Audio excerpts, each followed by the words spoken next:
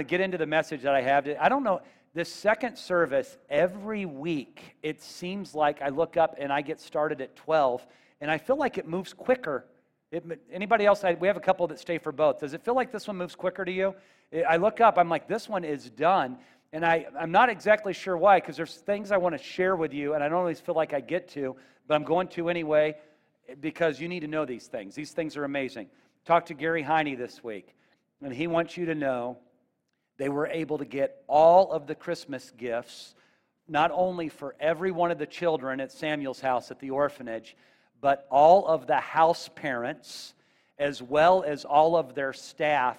He said, with what Faith Chapel gave, we were able to purchase Christmas gifts for 50 different people when it comes to the children, the house parents, and the staff. He said also, we have already sent, we purchased some things here that they've been able to get into a shipping container that is already on the way there. And he said, we have the finances that we need to also purchase in the middle of poverty and chaos. You guys know the story. In the middle of everything going on in Venezuela, he said he wants Faith Chapel to know they will eat, the orphanage and the staff and the team are going to eat like kings and queens for the week of Christmas. He said, just let them know. He said, it's going to be amazing. And they literally, everything, they were able to purchase not only clothing and presents and gifts, but generators have gone out that they didn't have the parts for. They, in Venezuela, they've been able to purchase the parts here, batteries here, other things that were absolutely needed. All of it ships out tomorrow on Monday, and it will go straight to the farm to outside of Caracas. So we not only, God used us for Christmas, but He used us for daily needs. So I'm proud of you, and it's amazing. So thank you for your generosity.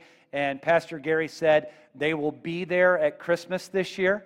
They're flying down. They'll be with them. And he said, we will take pictures and we will get them back to Faith Chapel so you guys can just see what's going on there. So isn't that good stuff? Isn't that good stuff? Very grateful. Also, Nolan and Sharon Kinney have a grandson that was born yesterday. So many of you know, isn't that awesome? So many of you know Greg and Becky. They've been with us the last few years at our ladies' conference. Becky had her little boy earlier this morning, Jesse Blake Chapel. Jesse Blake Chapel.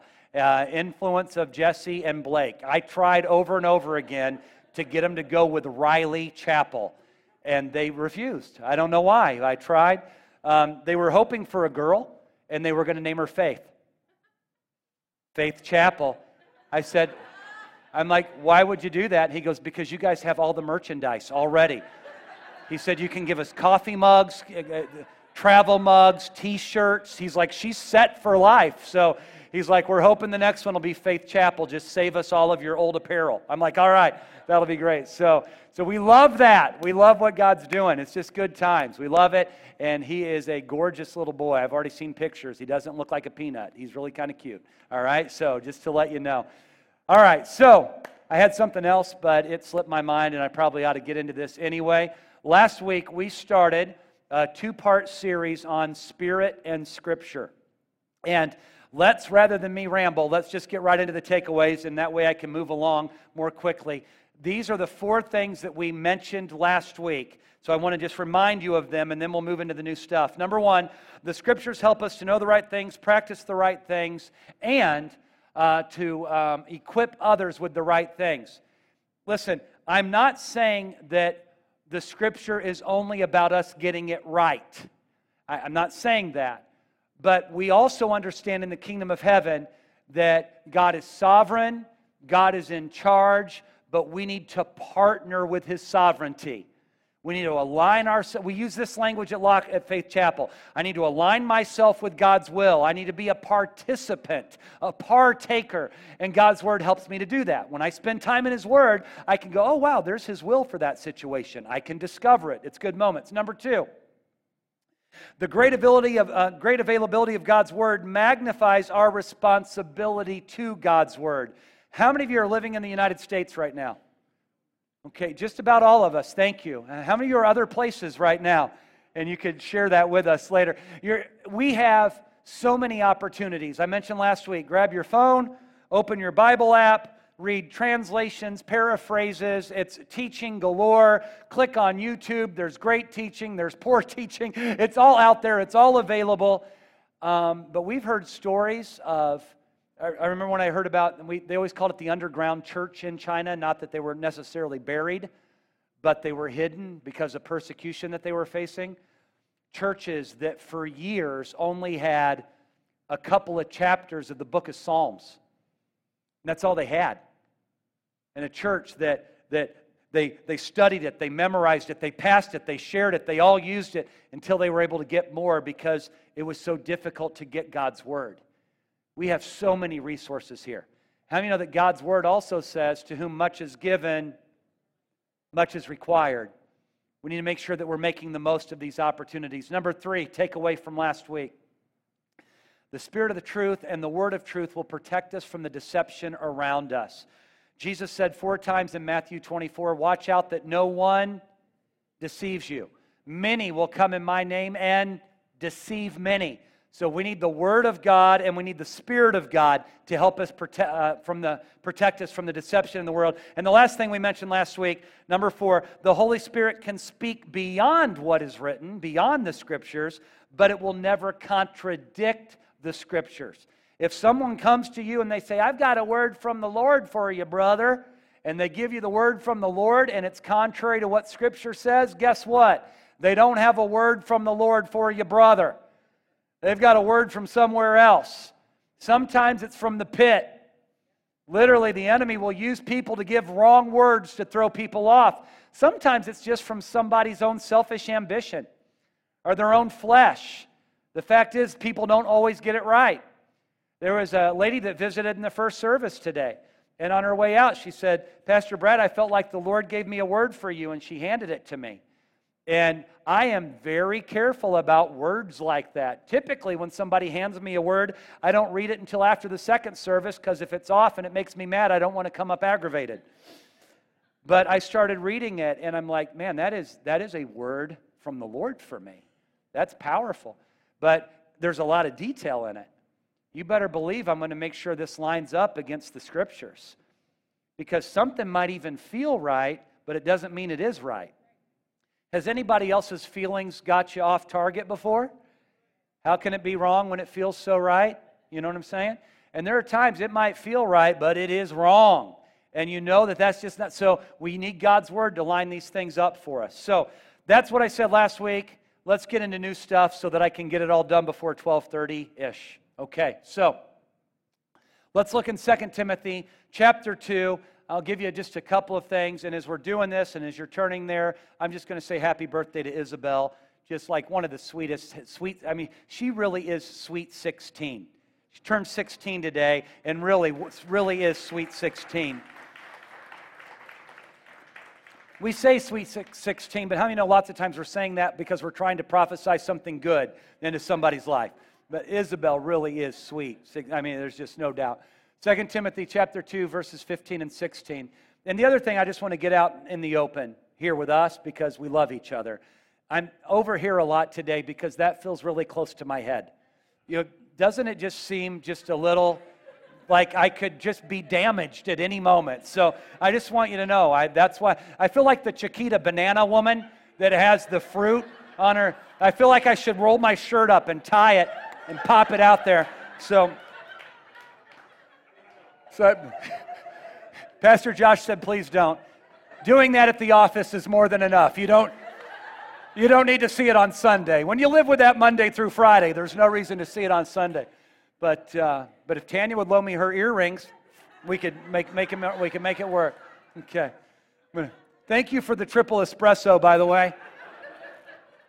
I appreciate it, Taylor. Okay. Here we go. Do your best. I will, Lord, I will. Do your best to present yourself to God as one approved. A worker who does not need to be ashamed and who correctly handles the word of truth.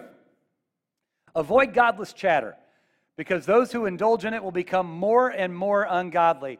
Last week we mentioned that Paul wrote his last letter to Timothy. This was what he wrote before he was executed for his walk with God. And we looked in chapter 3 where it says, study to show yourself approved. A workman who doesn't need to be ashamed and who correctly handles the word of truth, right? And where it says, do your best to present yourself. No, it says, all Scripture is God-breathed and is useful for teaching, rebuking, correcting, and training in righteousness. So we dug into that last week. Here's where he says, you need to do your best to really study God's word and you show yourself approved. And there's a reason why. And I'll just let you know, this has always gone on and it will always go on. There will be people that will come into the church world, whether it's into a service or a YouTube video or they'll put a tweet out, whatever the case may be, with the intention of deceiving you. Because the enemy knows that the truth does what? It sets us, and so deception brings us under bondage. And so there's always going to be deception opportunities. So we need to study to show ourselves approved so that we correctly handle not the word of deception, but the word of truth. I don't know if you've ever studied anything about counterfeiting. I got into this for a while and was like really studying it. Beth and I were going through a tight time. And I was just trying to come up with possible ways to get through some difficulties. And one of the things that if you've studied how the FBI studies counterfeiting, they actually study the genuine. They invest 95% of their time into the genuine. When they make the changes in what the $10 bill looks like, what the $20 bill, most of the time it's 20s, by the way, because that's the most commonly counterfeited. So if you're going to do it, you want to go for the big, once again, I'm getting distracted. But most commonly, it's the 20 that gets counted. They will dig into that thing so that when somebody hands them a 20, they know what it feels like. They know what it looks like from every different angle with all the different marks. They know the genuine. I have people say to me regularly, have you heard about this teaching? Does this feel right to you? I don't want to fill my life with a bunch of garbage out there. When people, you need to go look at this person. I think they're a false teacher. Would you confirm it? I don't like to do that. I like to spend more time in the Scriptures. And if you're diving into the Scriptures and you're learning the Scriptures and the Spirit's confirming it to you, and you listen to someone, you're like, ooh, that just feels awful. You probably just had what you needed. You probably just had the Lord confirming to you, you know what? Stay away from that. If they take the Scriptures and they're going a complete different way than people that you are in relationship with, and you walk in integrity with one another, you're holding each other up to accountability, and you're like, that just doesn't seem right. You know why? Because it probably isn't. Spend more time in the genuine. And I'm going to throw this at you. Trust the Spirit in you. You're sons and daughters of God. Trust the Spirit in you. How many of you have been there? You've heard something being communicated, and you know it just isn't right. And sometimes you can't even quite put your finger on it, but you know it's not, okay? It's because you're studying to show yourself approved. Now, here's the context of the passage. At that time, there were people going from church to church trying to bring up confusion about the resurrection. You see, Jesus had resurrected not long before this was written. And here was one of the teachings. It wasn't right. It's just one of the teachings they were doing. People would come into the local church and they would say, yes, there was a resurrection, but that's too bad for you because you're alive after the resurrection took place. The resurrection was only for those that were already dead before Jesus rose. And it was causing a lot of confusion. Paul even called it godless chatter. It was just a bunch of communication without the presence of God in it. You know what he said? He's like, it's like gangrene. How many know what gangrene is? There's great pictures if you want to look up images on Google. There's some great images. But basically, it's a loss of blood flow to an area. I'll just make it real simple. And typically it's the appendages, right? It's the outer areas. There's a loss of blood flow. And as that happens, you'll see literally fingers just begin to dry rot. Or toes begin to rot and eating away of the flesh because there's no good blood circulation there. I want you to know, when it comes to the body of Christ, it works the same way. The enemy will hit the appendages. You're disconnected. You're not walking in relationship. You're not walking in accountability. You're more vulnerable. And lots of times, winds of doctrinal change and wrong scriptures, they will hit us, and he will try to use that. Paul said it's literally like gangrene. Man, I don't want that in the body. How do you know the body of Christ doesn't need any gangrene? This is a body that gives healing, doesn't receive infection, okay? So We want to be people that show ourselves approved. Let's go to Matthew chapter 22. We'll spend most of our time here today. Matthew chapter 22, verses 29 to 33. Now, here's the context. This is toward the end of Jesus' life, and there were people trying to trip him up theologically. They wanted to trip up his theology. How many know what theology is? It's the study of God. Theo would be, isn't that the Latin? Theos would be the word for God. So theology is the study of God. Now theology will break down into several different classifications. Have you ever heard of Christology? It's the study of Christ. Pneumatology, the study of the Holy Spirit. Eschatology, it's the study of the end times.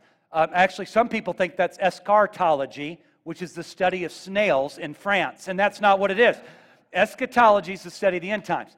And throughout the church world, people love eschatology because we all think that we're in the last generation. And I hope we're in the last generation, but I want you to know every generation has thought they were in the last generation. We're in the current generation, that I can guarantee you.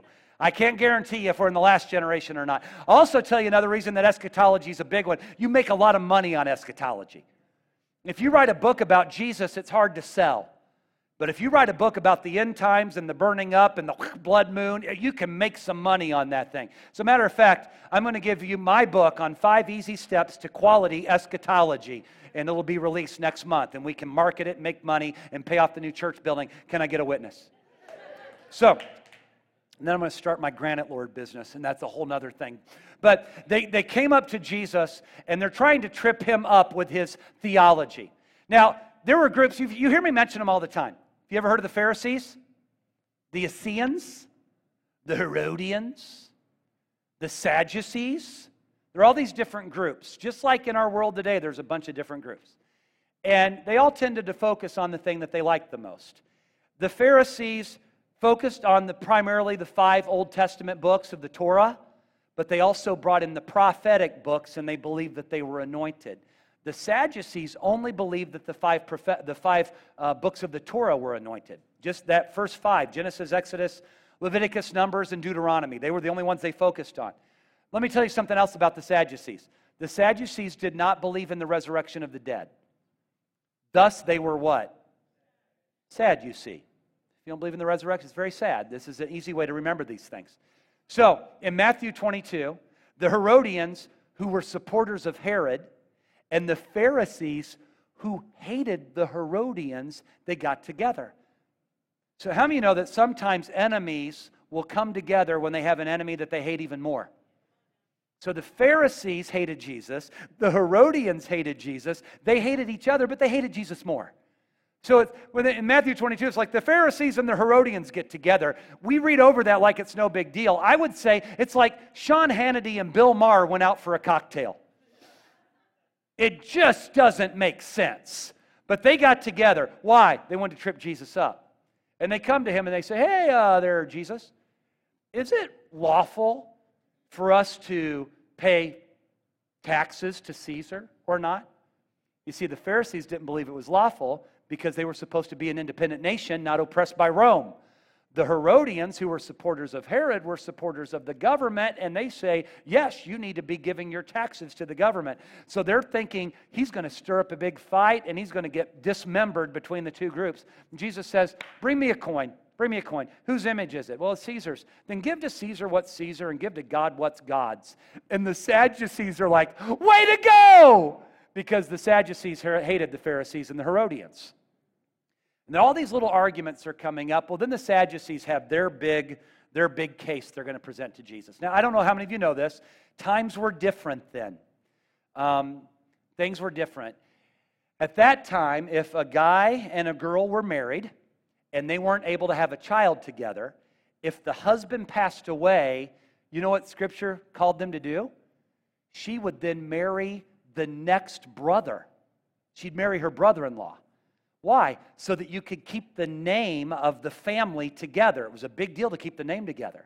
And so this particular story, the Sadducees come up and they say, hey, there was this guy and he was married and he died and they didn't have any kids. And then his brother stepped up to the plate and married the widow, and he died and didn't have any kids. And the next brother stepped up and married the widow. How many are going to start asking about the widow? Is there is there a poisoning possibility here that perhaps something is going on that we need to talk about? But the Sadducees said this was all the way through 7 brothers. 7 brothers. And then they say, so at the resurrection, whose wife is she? They're like, we're so smart, we got him. We are so smart. And Jesus answers them and he says, now remember, these are the religious leaders that are very proud of their knowledge. And here's how he starts his answer. You're in error because you don't know the scriptures or the power of God. How do you know they already loved him? You're in error, you don't know that. These guys focus their entire life on knowing the scriptures. And yet he says, you don't know them and you don't get the power of God. At the resurrection, people will neither marry nor be given in marriage. They will be like the angels in heaven. He makes the statement, he's done. He's once again reminding us, you have an earthly view of heaven rather than the heavenly view of what heaven is. I mean, we've got to understand, guys, we don't see it right. Beth and I made a pledge to one another. We stood before witnesses, we stood before the Lord, and we said, until death do us part. How many know that I'm holding her to that? When we die, we get to part, baby. Right? We've endured life together with love.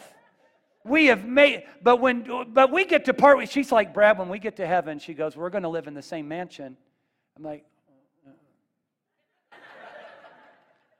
as your pastor, I want you to know I'm more committed to honoring the principles of God's word because we're going to be like the angels. And she's like, no, you're going to have a room in my place. I'm like, I want my own place.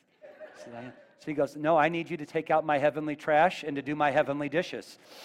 I'm like, but I want it to be heaven for me too, sweetheart, right? You understand? We all understand this.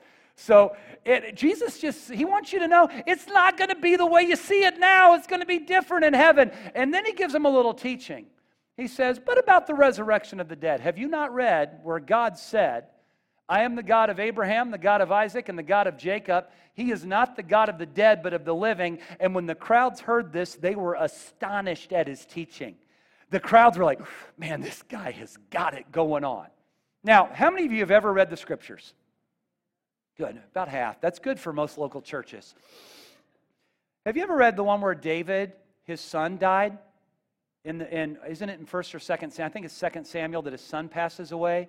And David makes this statement. He goes, I cannot bring him back, but I will go to him, letting us know of resurrection. As a matter of fact, there are several scriptures in the Old Testament that, in my opinion, I hate to correct Jesus, but in my opinion, do a better job pointing to the resurrection than this one does. So the question is, why did Jesus use this one? Let me remind you again, the Sadducees only believed the first 5 books of the Bible were anointed. They didn't believe that Samuel's writings were anointed. Jesus quoted from what they viewed as infallible, and he said, God said, I am the God of Abraham, Isaac, and Jacob. He didn't say, I was their God. He said, I am their God, because we need to be reminded, though we can't see them, they are very much alive in the presence of the King. He is the God of the living, not the God of the dead. Come on, somebody, all right? He's the God of the living.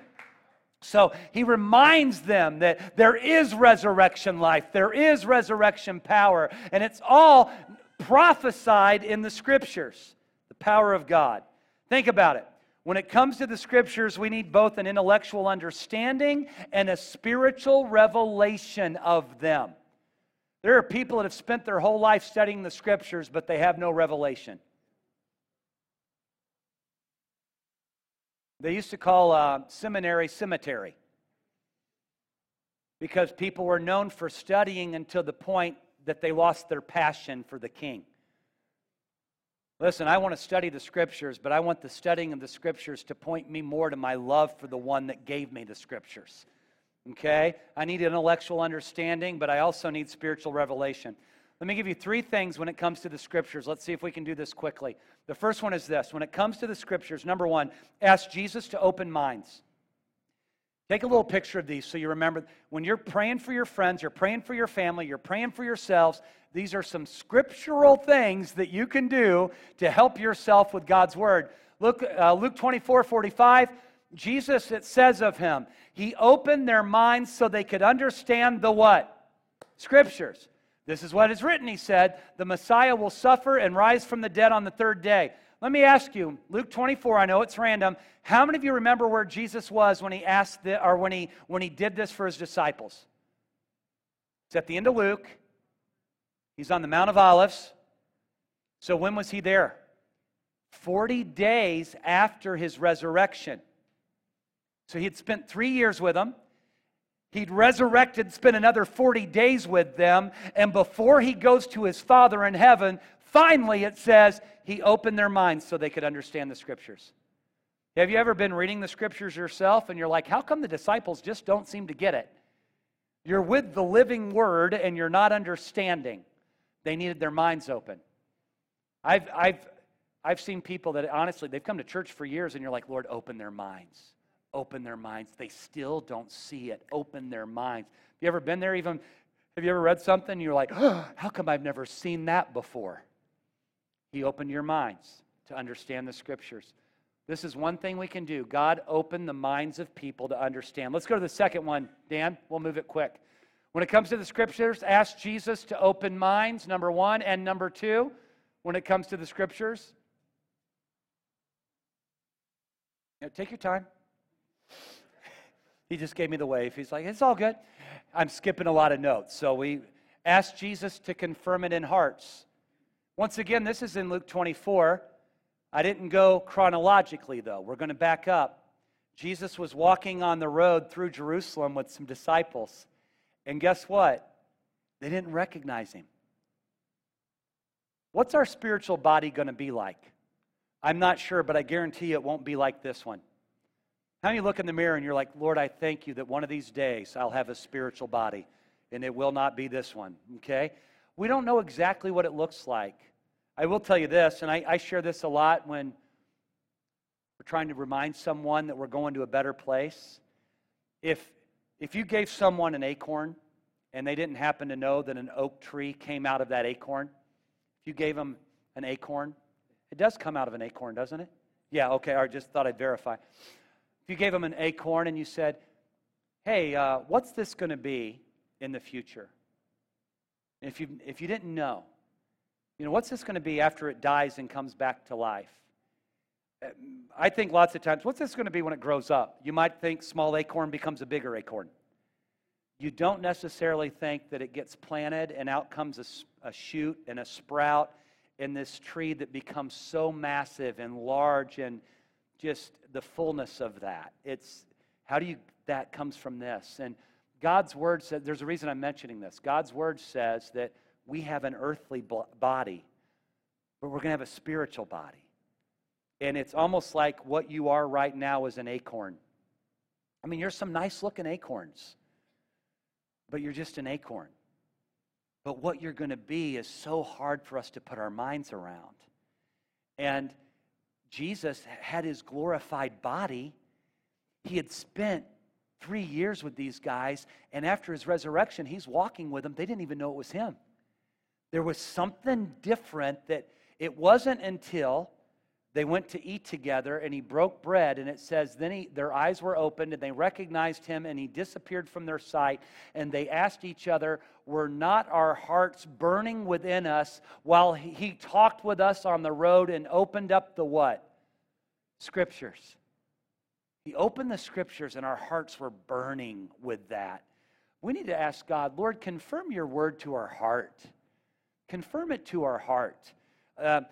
There's so many things that I could talk about here that I just find incredibly fascinating. But the Scriptures that Jesus would have been talking about would have been Old Testament Scriptures. And he said in the Old Testament, it pointed to him. He opened their minds to see that the Messiah would suffer and rise again. He walked, this is called the road to Emmaus. He walked on the Emmaus road with these disciples, and he opened their minds to the Scriptures. Ladies and gentlemen, when's the last time that you went, you know what? I'm going to look through the Old Testament, and I'm going to find the thread of the Messiah through all of this. Where it's prophesied in the Old Testament he would die and resurrect, that he would give his Spirit. We need to find these things. They build us up, they strengthen us. Let's go to the third thing that I have, Dan, for today, the last thing. When it comes to the Scriptures, ask Jesus to increase our passion for them. 1 Corinthians 15, 3 and 4, Paul says, "What I received I passed on to you as of first importance, that Christ died for our sins according to" what? The Scriptures. "That he was buried, that he was raised on the third day according to" what? The Scriptures. Which Scriptures?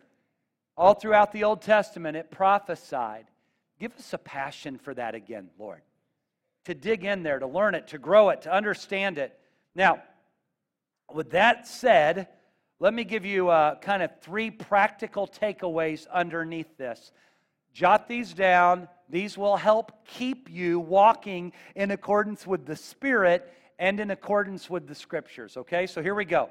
Practical suggestions for studying Scriptures. Number 1, youth, you're going to love this because you all hate it when this happens too. Number 1, understand the context of the verse or the passage. Let me ask you, have you ever been taken out of context? Has anybody ever quoted what you said and got you in trouble, but they quoted it out of context? I've had times where somebody has said, "Pastor Brad said," and they were right and lying at the same time. Yeah, Pastor Brad said that, but Pastor Brad said that in this context.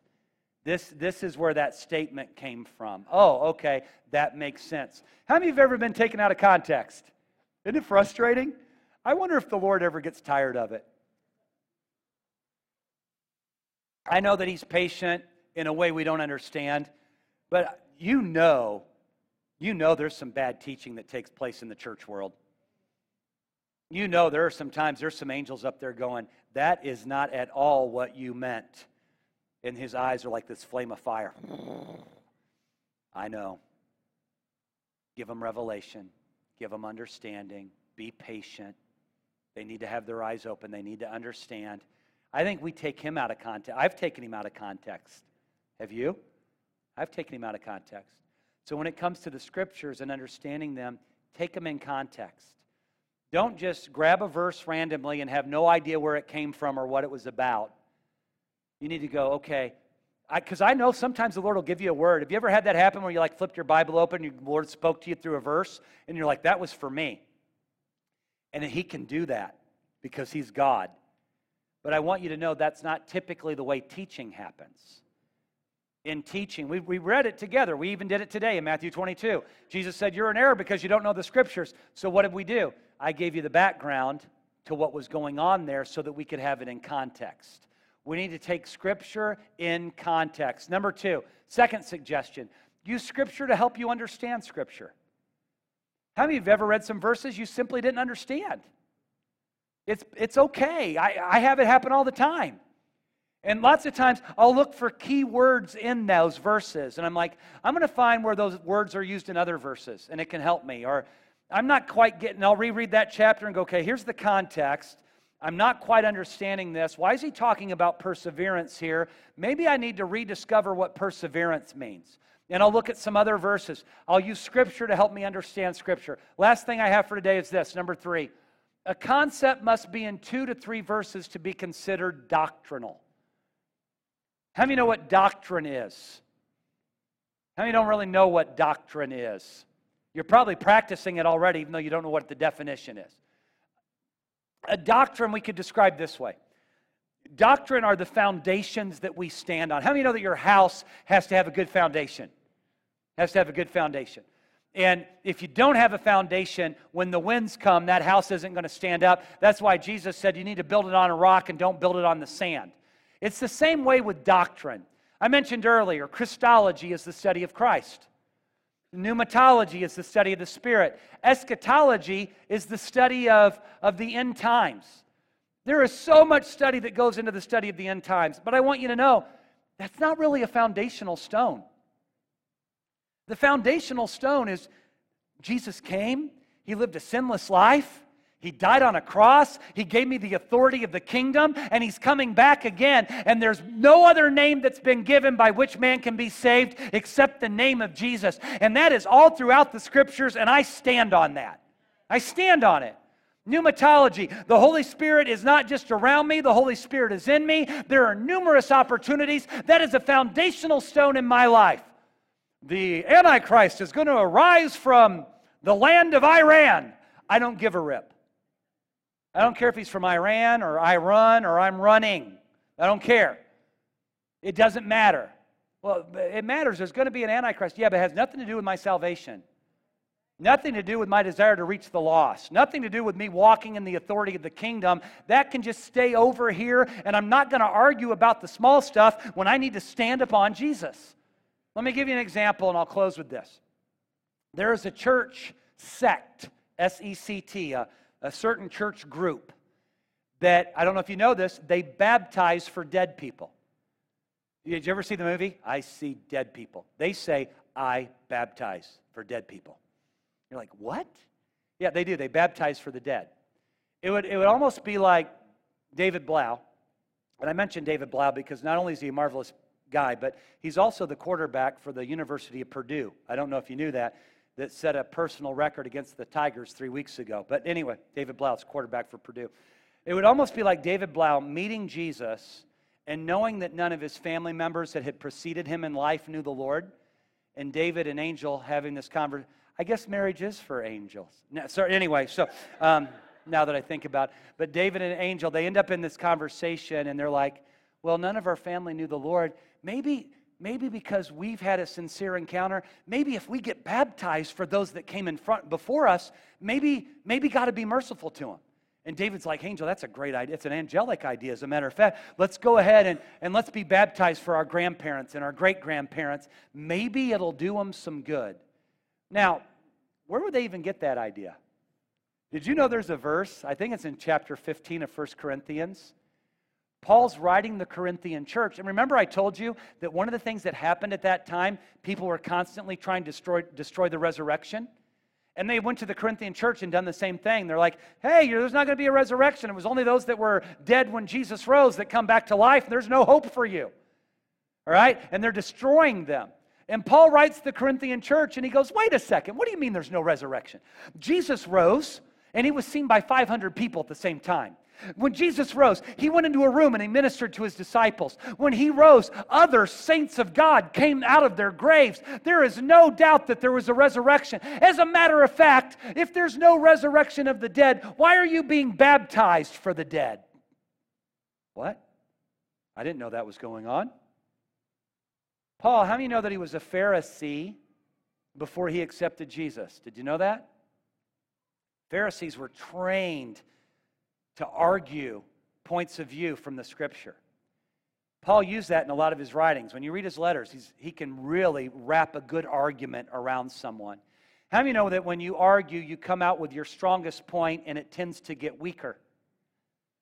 Paul, being led of the Spirit, was arguing for the resurrection. Jesus rose. 500 saw him. Others saw him. The apostles witnessed. And he's going through the strong argument, and then he throws this thing at the end. It's like at the weakest point of the argument. If there's no resurrection of the dead, why are you baptizing for the dead? The Corinthian church had done what David and Angel Blau did. They had met Jesus, and they thought, oh no, our family members didn't know about this. Grandparents that had died. Maybe we can be baptized and they can be resurrected. There's nowhere in Scripture that says that it's possible. Nowhere. There's nowhere in Scripture that says it's the right thing to do, but they came up with that idea, and I'm sure Paul dealt with it when he went to Corinth. He wrote them 2 times that we have 1st and 2nd Corinthians. He also wrote them a 3rd letter that we don't even have. He refers to it, and we didn't even get to see it, because how many know the Corinthian church was messed up? And he was constantly trying to help them. And I'm sure he dealt with it. But here was his point. If you don't believe in the resurrection, then why are you baptizing for dead? In other words, he was using their behavior to expose to them, you're behaving a certain way, and yet you're denying the resurrection. Those 2 things don't make any sense. You know what happened? There was a church sect that grabbed that verse, by the way, out of context, without using Scripture to interpret Scripture, and one time, and they made it a doctrine. And they said, we will baptize for the dead. As a matter of fact, that church has been huge in ancestry research in the United States. And they actually have some of the most lucrative companies when it comes to researching your ancestry. Why would they do it? Well, if you research your ancestry and you find out great-great-grandpa wasn't a believer, you can pay what's needed and get baptized for him. Okay? If we're not careful, we can take anything in the Bible that's in there one time, and if we take it out of context, and we don't use Scripture to help us understand it, we can make a doctrine on something that was just supposed to be a statement that made a small point and you moved on. Pastor Brad, are you saying that all of God's Word is not important? Not at all. All of it is important. It's really important to keep it in context. It's really important. All of it's important, but doctrinally, I'm not going to baptize for the dead because I understand the context of the passage, and we've got a whole movement that are leading people astray for the wrong reason. Okay? This actually impacted my own family. My grandmother, her first husband died in World War II. And she had a friend that reached out to her and said, he wasn't a believer, you need to be baptized for him. And my grandma said, you know what, I think our friendship isn't going where it's supposed to, because that's not the way that it works. So I'm done. And all God's people said, amen. Let's stand together. Let's stand together. I challenge you, Faith Chapel, we want to be people of His Spirit, but we want to be people of the Scripture. And would you put the last verse up, Dan, that I shared this morning? I'm going to read this while we're standing. In John chapter 7, on the last day of the Feast of Tabernacles, Jesus stood up in front of the crowd, and in a loud voice He said, if you're thirsty, come to me and drink. And whoever believes in me, as Scripture has said, rivers of living water will flow from him. You know, part of our culture at Faith Chapel is to remind ourselves that from our own belly, from our inner man, rivers of living water flow. Is there an experience involved with that? Absolutely. Is there biblical support for it? Well, it was shouted in a loud voice by Jesus, and it says, as Scripture has said. Let me give you another one. Why don't you go ahead in the Old Testament this week and find out where Scripture says, from your own inner man, rivers of living water will flow. Amen? Lord, we want more of you. We want more of your Spirit. We want more of your presence. We thank you for what you've given us, and we want more. We thank you for what you've imparted to us, and we want more. We thank you for your word, and we ask for more. I pray that just like we looked at today, open our eyes that we can see the Scriptures. Open our minds that we can understand the Scriptures. Increase our passion for your Scriptures, because we also recognize that the more encounter we have with your Scriptures, the more we encounter what you have for us in your Spirit. And we want all of it. We want all of you, all that you have available. So God, we just commit ourselves to being people of the Spirit, and we commit ourselves to being people of the Word. We will walk in both of them. And now, God, I ask that you would bless your people, you would anoint them, and you would empower them with more of yourself, and give them revelation of what they've already read and they've already studied. In Jesus' name, amen.